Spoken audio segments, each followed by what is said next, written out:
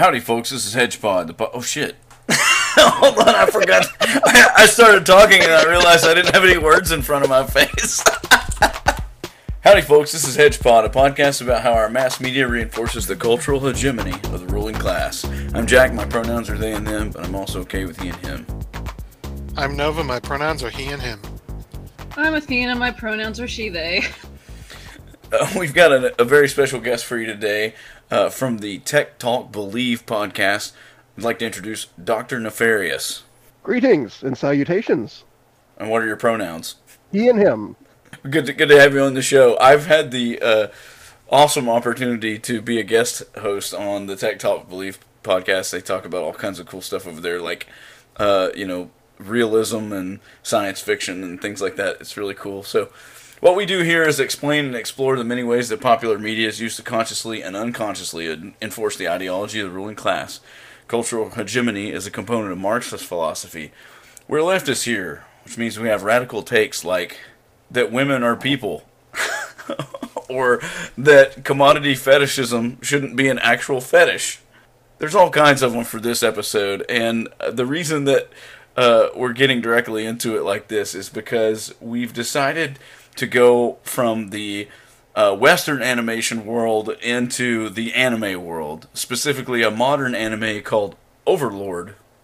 We're all a little bit galded right now from having just watched this and taking notes on it. So I'm going to have Dr. Nefarious get us up to speed on generally what the show's about and then where this particular episode takes us.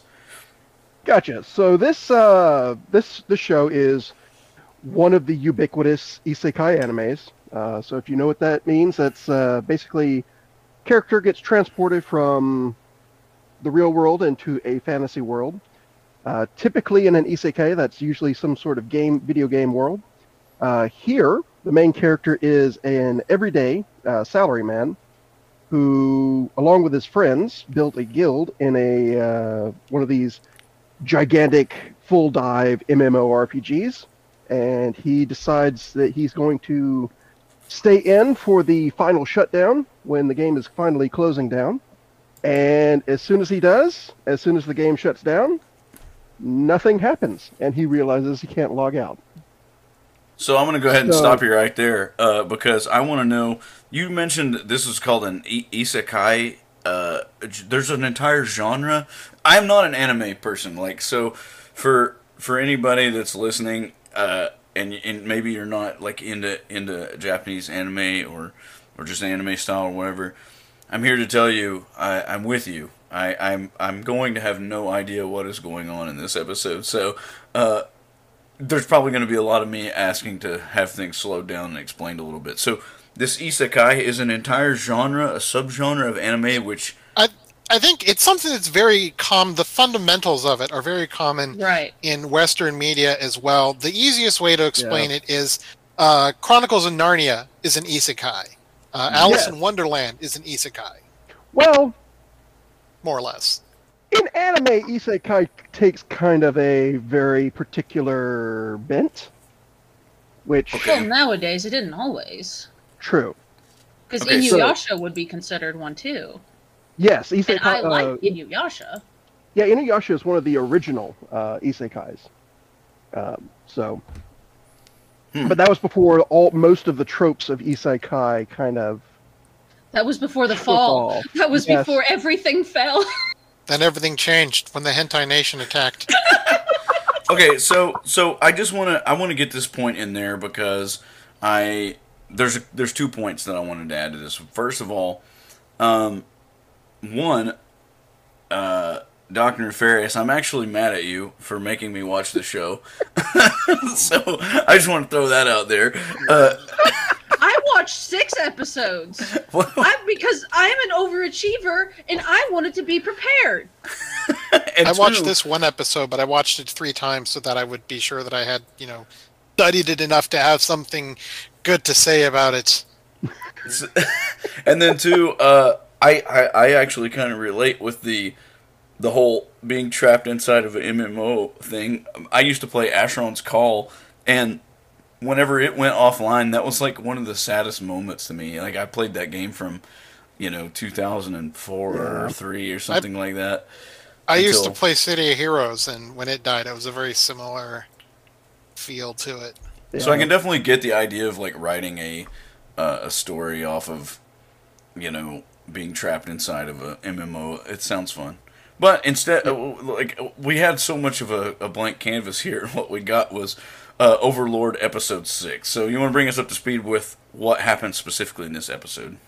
Okay, so a little bit of a backstory about Overlord in general. So the entire premise of the show is basically looking at the rise of the evil Overlord trope from the perspective of the evil Overlord.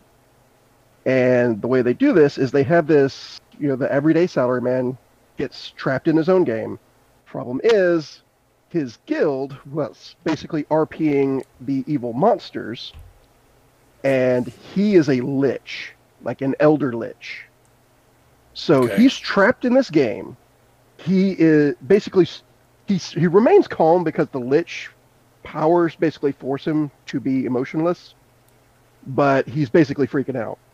And he has one main goal, and that is to find his friends if they are stuck in the game with him. So with that, let's get right into the episode.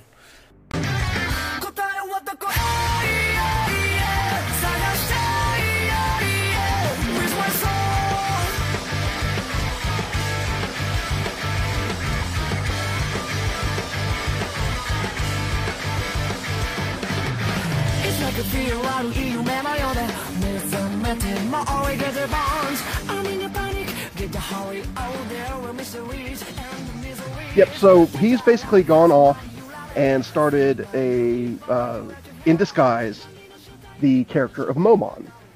So that's the main character is Ainz Ooal Gold. He's playing the character of Momon. And he's taken one of the Floor Guardians, which is their creators, or what is one of their creations from the guild, along with him as basically his partner.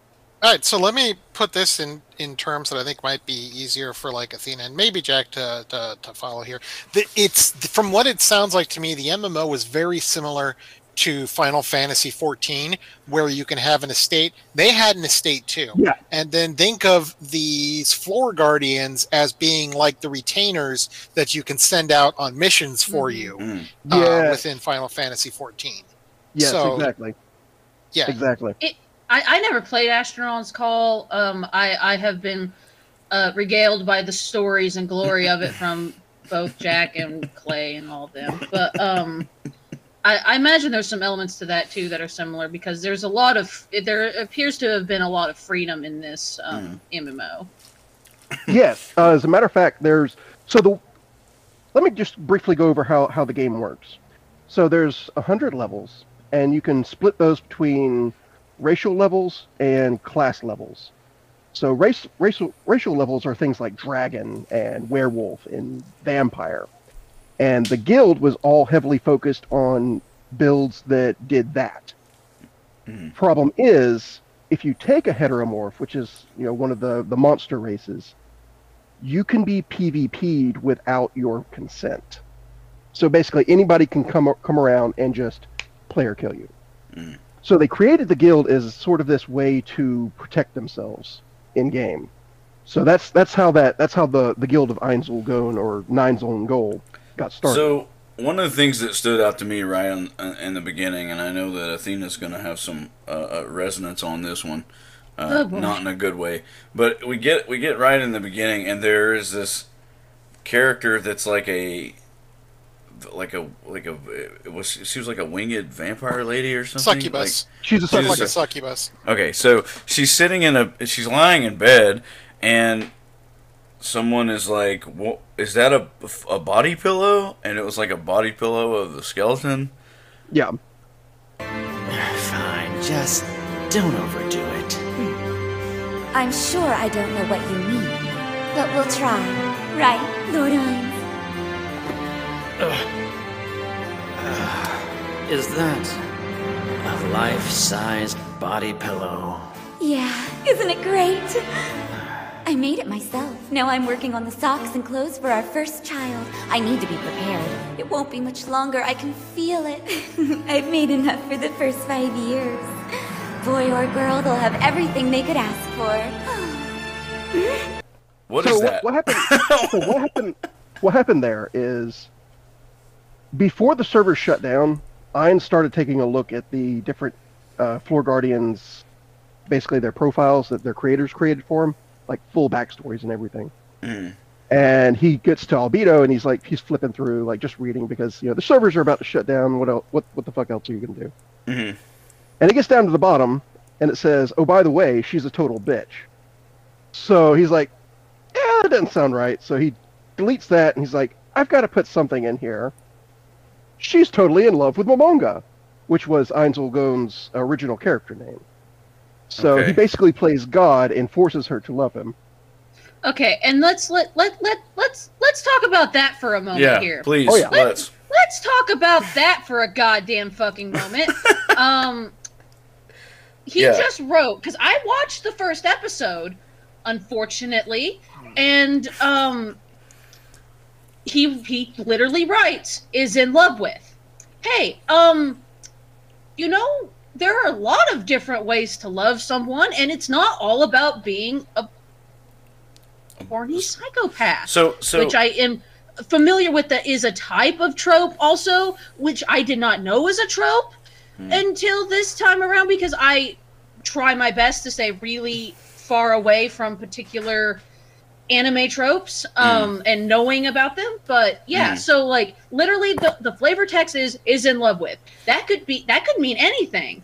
But apparently to this, if you want to talk about hegemony, means I need to have sex with you. I need to have sex with you right now. Right. I have emotions about that as both a feminist and an ace person. So fuck you. Yeah. It conflates lust with love. Yeah. Well, I feel like there's so much of this show that is, to be honest, lost on me just because I'm outside of this, seems to be like this cultural framework that is necessary for someone to have to understand just to be able to enjoy this type of content. So if y'all don't care, pretend for a second, assume that I know nothing about anime culture or what someone might call what is the word? Weeb culture, weeaboo culture, or something. Never use weeaboo. Okay, I don't know what I'm talking about. Is that a slur? Did Some I just people say? consider it. Did I just do a slur? I don't know, and I don't want to do some that. people But but there's this thing though, right? Like where there's like this body pillow thing. Like, so can someone explain what that is? Or just the general concept of the body pillow? Yeah, what's the body pillow? Yeah, what's the body pillow? Like, why is that a narrative device in the show? Why is it an effective narrative device? Okay, so body pillows are literally just what they appear to be. They're a body pillow with a character on it that you can sleep with. Okay, Like basically just to hold and cuddle. Yeah, so it's like a stand-in for like a human contact usually. Like, and there's a meme, right? Like among people that are like anime lovers and stuff that are like, this is my waifu or something, right? Like it's like my wife is it's a pillow. It's a body pillow that they have a relationship with. Yeah, basically. So that's kind of what they're trying to do with this succubus character, right? Like they're trying to force the succubus character to have a wee body pillow relationship. I don't know, y'all. I'm in the deep end here. I'm not gonna lie. It's basically a sign of obsession with your kind of lust object. Yeah. So, like we might have like an Asuka body pillow from Evangelion that he's. Oh god, that's creepy. Oh yeah. Well, I mean they're all creepy. They're all creepy. Oh, it's creepy all the way down. So, what the show's doing is it's saying that that's the kind of feelings that she has for him. It's that kind of just unhinged obsession. Yeah. Like an unhinged sexual obsession. So maybe a little bit more subtly, and not subtle to us because we, are analyzing it and peeling back the onion and stuff. But to somebody who might be a fan of this show, this is kind of a subtle insinuation that, love equals having this lustful... For a woman. Yeah. Specifically for a woman. Yeah. So you can see why I'm gonna go ahead and put that warning here right now. This makes I go back and forth between my emotions goes from very sad to very angry. So about this show and about the state of anime as it is now, especially now that I've gotten to experience it firsthand. So I will be very intense. Well, I want to talk about that. Sorry, not sorry. What's really creepy is, as far as all of that, Overlord is kind of in the middle of the way. And that horrifies me. Oh my god. What the hell, guys? I walked away from anime for several years, and this is what, like, holy hell, guys. What the hell's happening? Why is this happening? Okay, so let me just put this in here, and this is something that I wanted to talk to you all about before the show, but I thought it would make for a good discussion here. I think that... so I'm like some anime. Like, I like Cowboy Bebop. I like Dragon Ball. You know, old stuff. And I've heard y'all mention this several times, the state of anime now, or the current state of things. So, I'd like to offer, as untrained as I am, a counter-narrative to that. And it's basically that it's the same argument that you see with, like, the indie game scene right now. Like, there's tons and tons and tons of content out there. And what we see is there's no filter between the dog shit and the good stuff. See, that's what I thought too, right? But now I will say, slice of life anime, I'm not into it enough to know. That might be anything that is my wrath today. I'm not necessarily aiming. I would need to do look, because normally slice of life anime tends to have more input from women and stuff like that, so that it might be a bit better. Not sure. So, you know, things like that. It's a big genre. I mean, like, there's a lot of stuff in this genre. Yeah. I should clarify. When I say anime, I mean the anime I used to watch as a kid. Fantasy anime that I can't ever remember the trope names, but the getting lost in a new world anime type. You know, that my first real anime was Inuyasha. So take that as you will. Like Inuyasha, Dragon Ball Z. I did watch Eureka 7. I liked Zoids. Basically anything with animal people in it, obviously, I guess. I just realized that was an obvious trend, except for Eureka 7. Though I didn't care too much for... I go back and forth. But anyway, I'm digressing. Right. So I'm going to try and take the reins here on this and try to get us through the show beats, because I feel like if we don't get some sort of pace on this, we're going to sit here and spiral. we could sit here and talk about the deplorable state of anime as it is today for hours. Based off of what it said, I just wanted to say, like, that's normally what I mean by the state, is the more mainstream popular fantasy anime is kind of just... I get you. Very sexualized seems like an understatement, but that's where I'm at. Oh, hyper-sexualized. And the reason for that is because the entire isekai genre is basically an escapist fantasy. Like, that's all it is. That's why I fucking hate isekai. Well, it's still weird, though. Like, why does an escapist fantasy necessarily have to mean it's hypersexualized? I mean, like, it doesn't seem like those things have to be... Sells. Yeah. Because it sells. Right. And some people need to log off and touch some grass. I'm going to say it. I'm sorry.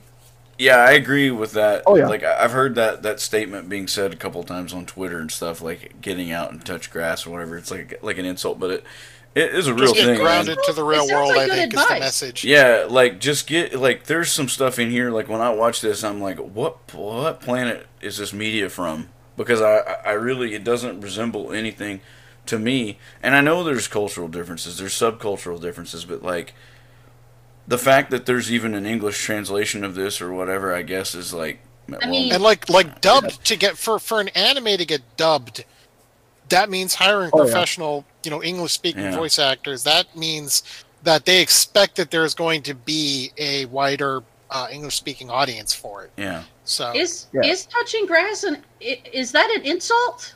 There's been what do you call it? Dialogue over it. There's been discourse over it. Why? There's people who feel that it could be considered ableist because there's people who can't go outside and touch grass. Yeah, right. Okay, fine. So. Yeah.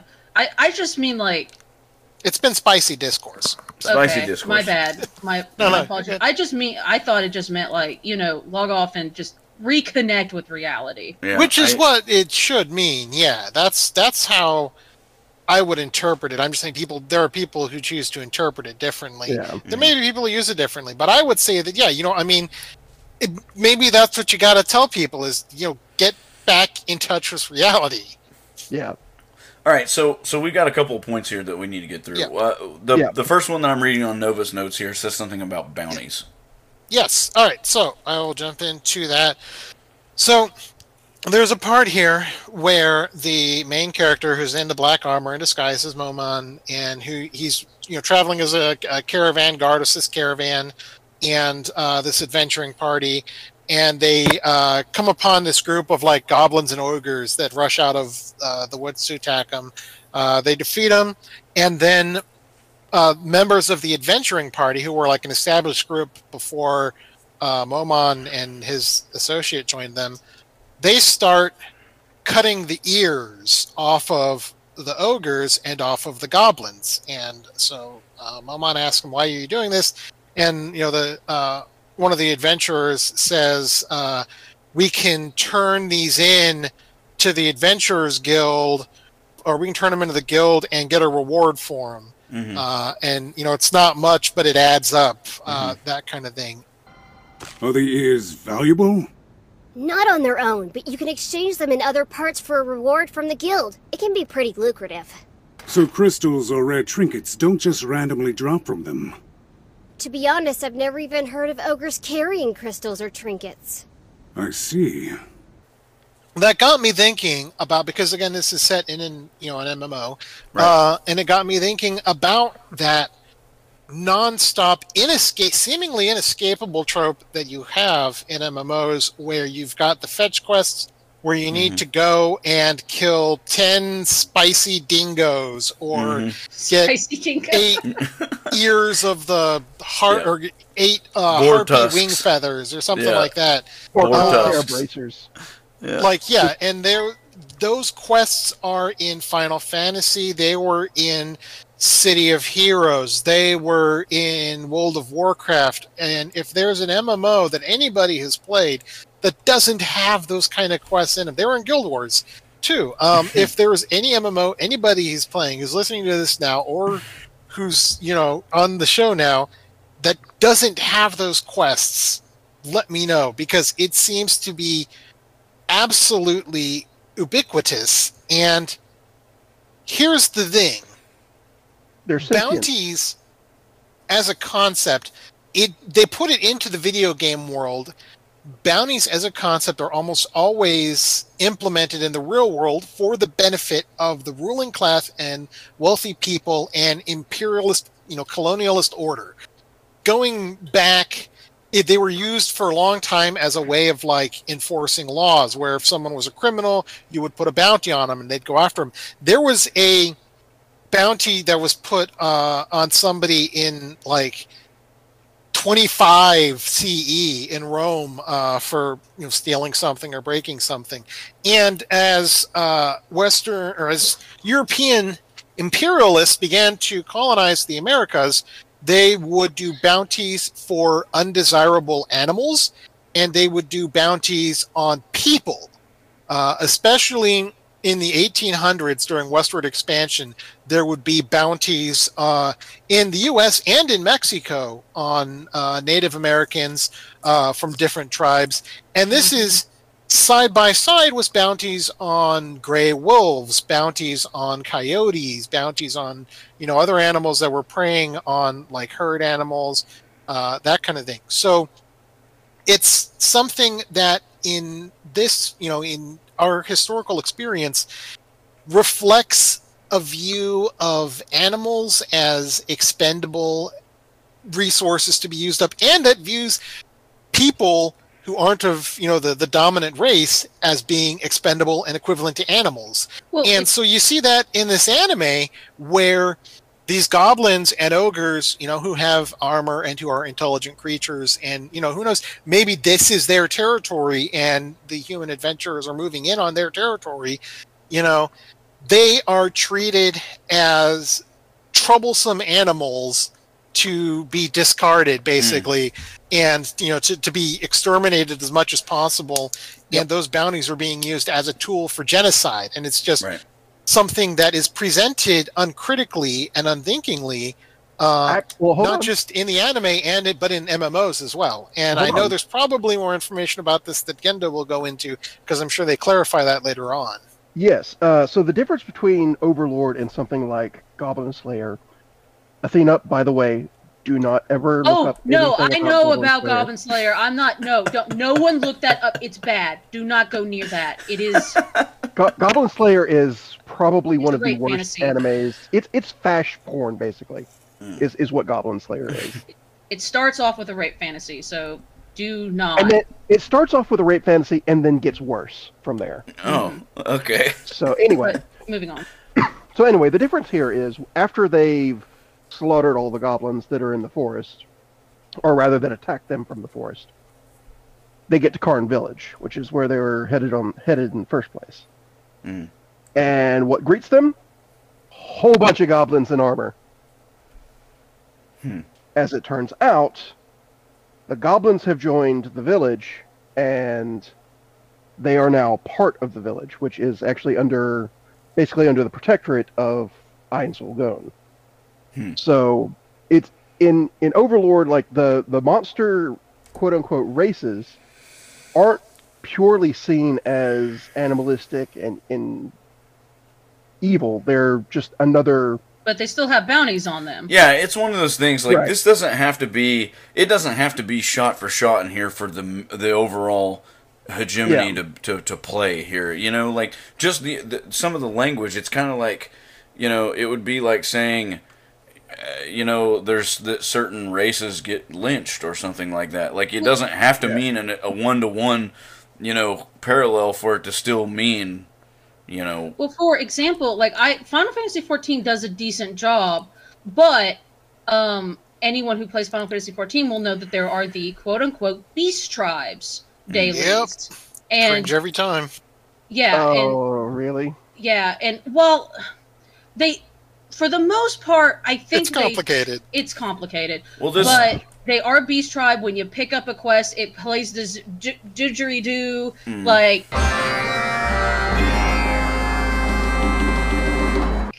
Which is different than all the other music quest line pickups, and it's. Well, that brings us to. Also, on top of it, there is the good ones and the bad ones tropes that play out in that. But the language matters, though. Like, even if you're like, these things are sentient, they matter, but you're going to call them beast tribes, you're going to call them, like, there's always this undertone that they're not human. And remember, as I have said before, fascism relies upon us versus them. We are human, they are not. They are lesser, we are not, etc. Right. Which that brings us to our next point here, racial coding. Why do we always see what is racial coding, first of all, and how is it presented here in Overlord? All right, so there are. So Momon and Nabe, which is his partner, are basically presenting as Japanese. He was originally Japanese, so he uses illusion magic to make himself look human, makes himself look like himself, and then Nabe is also Japanese. They make it a point to point out that they are of a different race than the rest of the people in the city. Back in town, he took his helmet off for a moment and we got a good look. What country is he from? I need to know! Sorry, we didn't ask for specifics. He's the same race as Nabe, which might be why they're together, but she could easily get someone much hotter. And the reason this is important is because there are a lot of Western anime fans who project whiteness onto any and all anime characters. So is it that the fandom projects European whiteness onto it, or that the showrunners project European? No, the fandom does, not the showrunners. So so basically everybody's going around like, all these anime characters, they're all white. Like, no. Yeah, I wonder about that a lot because, you know, it's like you said, the main characters are supposed to be Japanese, and it's like the people in the adventuring party are just like this you know, ambiguous, made up race, but they're like white and blonde, and you know, have, you know, appearances that a Japanese person wouldn't have. Like, they don't look like a Japanese person. Well, the point is, like, anime is a drawn medium, and that means you're doing a great degree of abstraction. So nobody goes around looking like an anime character. Sure. Like, at all. Like, at Although all. some people do try. I mean, getting the eyes is kind of hard, though. You've got to have all those surgeries just to make gigantic dinner plate size eyes. Yeah. Well, and the hair too. Like, the hair's always like in these big spiky clumps and stuff. And it bears repeating that a lot of this actually comes from the origins and the inspiration for a lot of the original anime, and that is Western media, such as very early Disney and Betty Boop, which is how you get the giant eyes in anime. Like, that's the direct lineage there.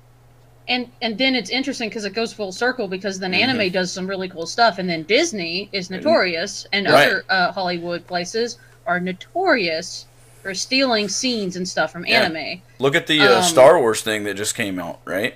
Like that whole mini-series. Right, yeah. We did that whole episode on The Last Airbender and The Legend of Korra, you know, and it's like, I was just going to say that, you know, stylistically, it's less influenced by and more direct lift of the themes and of the, I mean, stylistically. I'm not saying that they take the entire culture with them, but it's anime for all intents and purposes. It's anime, but it is by a Western audience for a Western audience, right? Well, that's not what I mean. I mean that there are times when they will literally rip scenes from an anime. The Matrix actually did this. I see. Well, you know, so there's all degree of, you know, what do you call it? Oh gosh, I forgot the word as well. Appropriation, if you will, from. And if anyone doesn't know that this exists, if you want to freak yourself out, look up Kimba the White Lion. Oh yeah, yes. Right? Like it's like the Lion King thing, right? Yeah. Oh, no. Yes, Kimba is the Lion King. Yeah, Kimba the White Lion was a Japanese anime that existed before the Lion King, right? Yeah, so they were like, okay, well, let's take Kimba and add Hamlet and then Lion King. Yeah, they almost recreated it shot for shot to make the Lion King, which was, you know, wildly successful in the West. So yeah, that takes us to our next beat here. We talked about racial coding. We talk about coding a lot in this. I mean, we've been into it in the second several lessons. There's an element that we talk about on the show quite a bit that we would call queer coding. And it's just basically like a character that, you know, is sort of their whole design is just to make you subconsciously think about queerness or about queer culture. So we have some examples of that in the show. Nova, do you want to give us a rundown on what you saw? So there's this character, short brown hair. Dresses a lot like a low-level black mage from Final Fantasy, and it kind of you kind of get the sense that she might be a woman or, you know, a girl or whatever.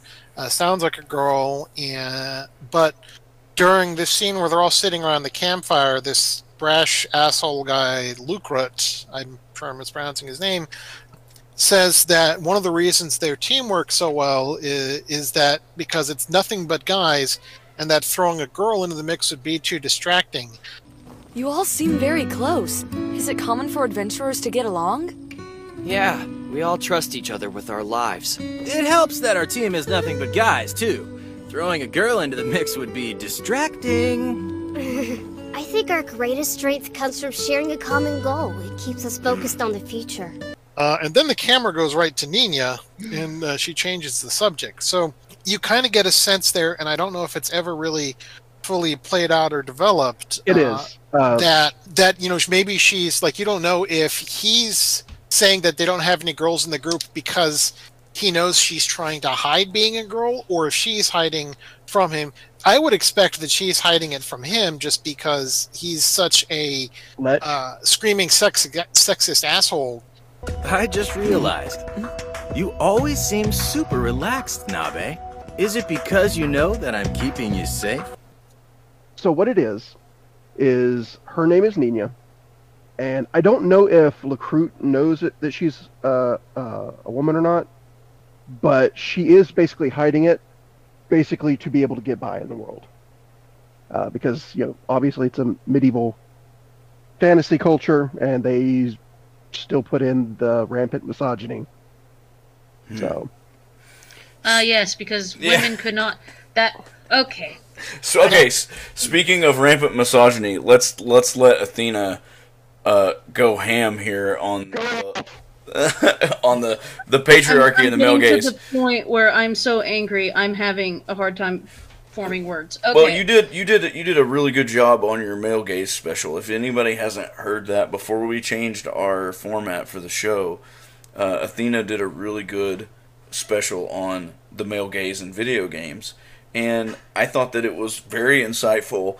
And what a better way to tie that in to this than a TV show about a game that contains just chock full of male gaze patriarchy. It's all male gaze. Okay, so let me start off by saying, here's the misogyny level I was used to growing up with anime. Like, you would have women who are scantily clad, the camera would go over, and no one would say anything, but it was there. First, also, there would be the whole, like, oh, yeah, sweet cheeks, let's do some stuff in the bushes, and they would get their ass kicked somehow. Like, it was still bad, it was still problematic, but it was like bearable. Johnny Bravo level of male gaze. And not only that, but this stuff would take up a total amount of maybe 5 minutes tops. Mm-hmm. Maybe, like... Yeah, I'll say that. I'll say about 5 minutes tops in an anime. 10 goddamn minutes before we even get to plot for this episode. Like, it is not, like, anytime where I'm like, okay, we're done with the misogyny, we're going to talk about, nope, there it is again. Like, it's just, you can never relax because it's just always there and always accosting you. And then, like, you mentioned the whole thing's like, oh, well, I got to pretend to be a girl, like... or a dude to get away, and like that is classic video game bullshit, because it's like, oh, why aren't there any good women in this video game? Well, it's not realistic to have women in video games. Like, well, actually, we found a lot of historical evidence that women used to exist and did badass things.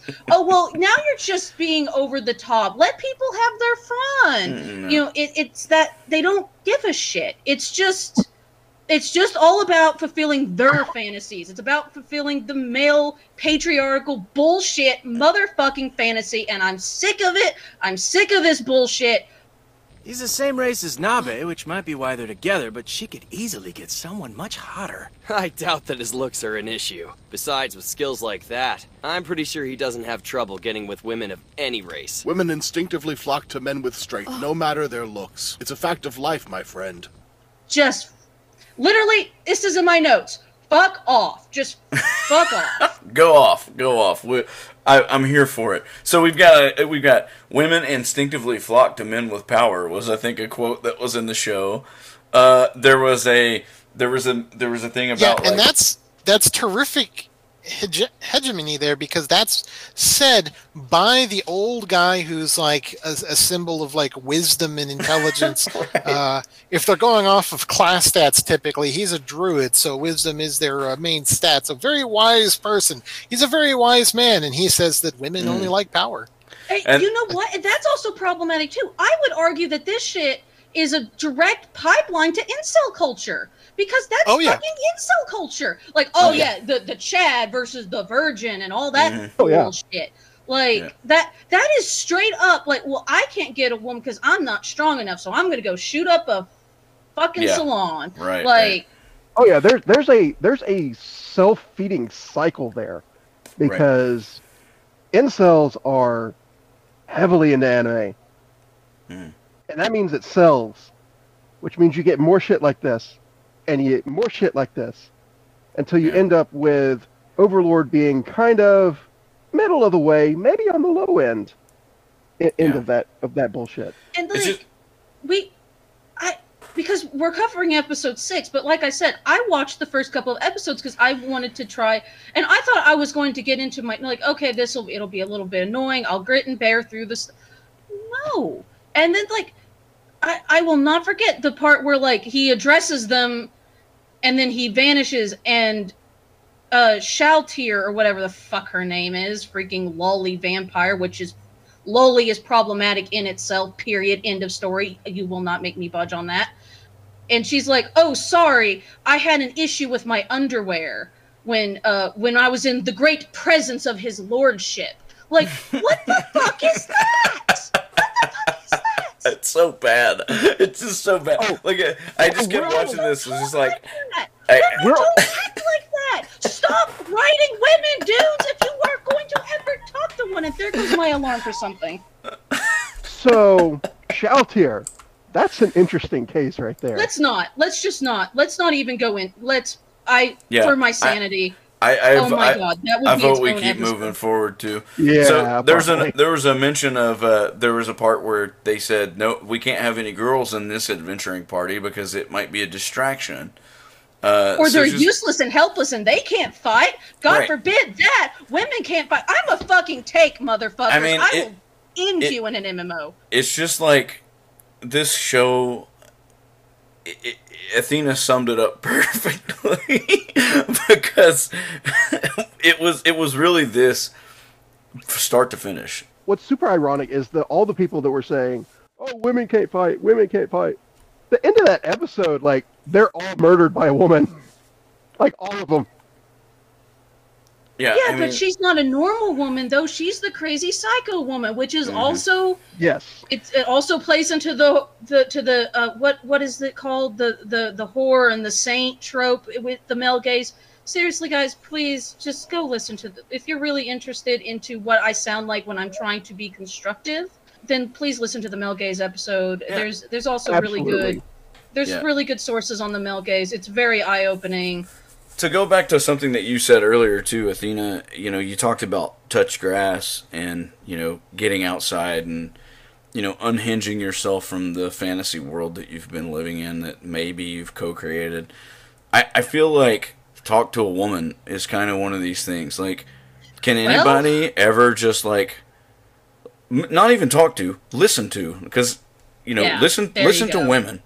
Listen to women. Women and that goes for all women. That includes trans women. Yeah, so I'm looking at you through the podcast. I'm looking at What would that meme all say? Women. Nerf or nothing.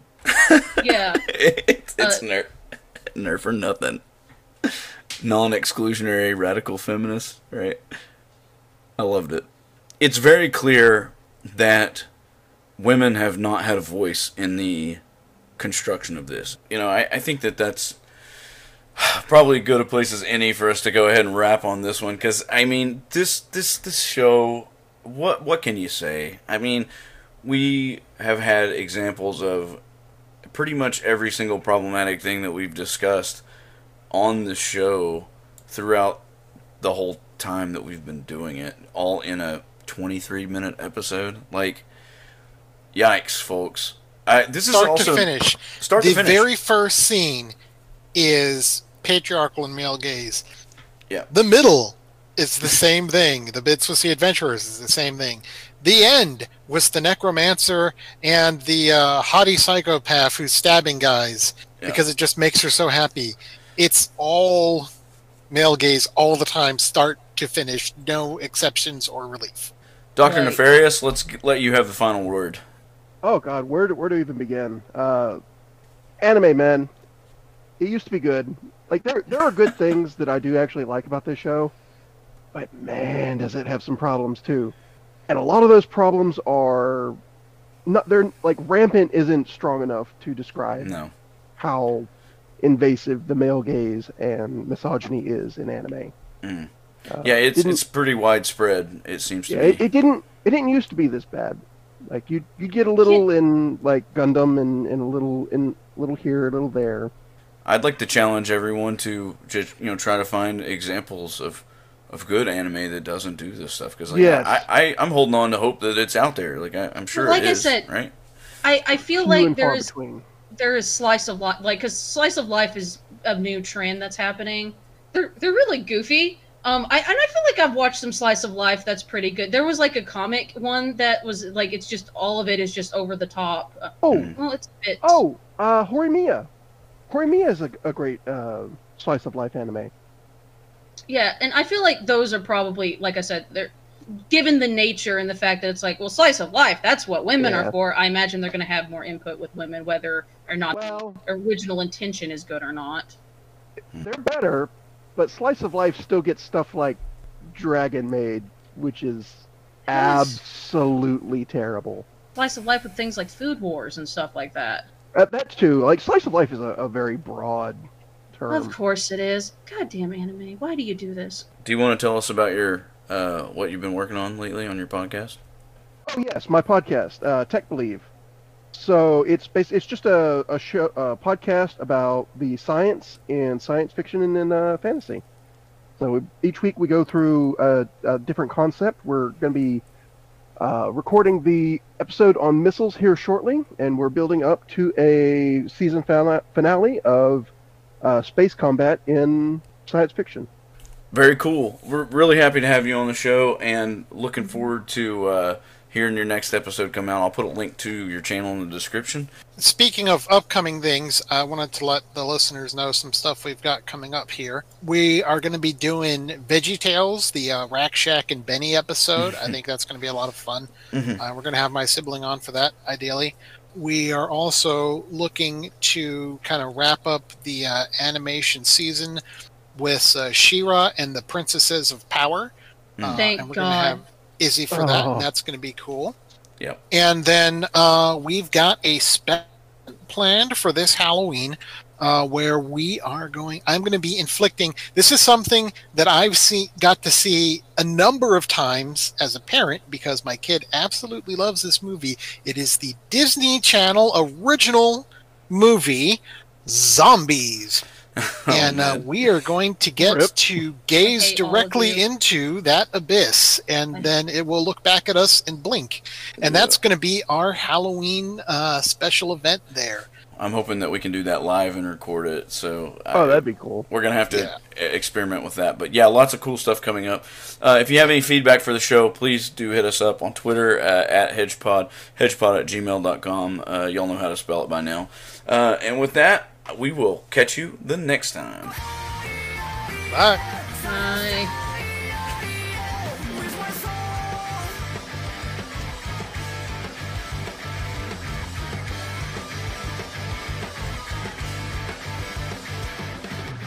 It's like a fear, I don't hear you, man, I own that.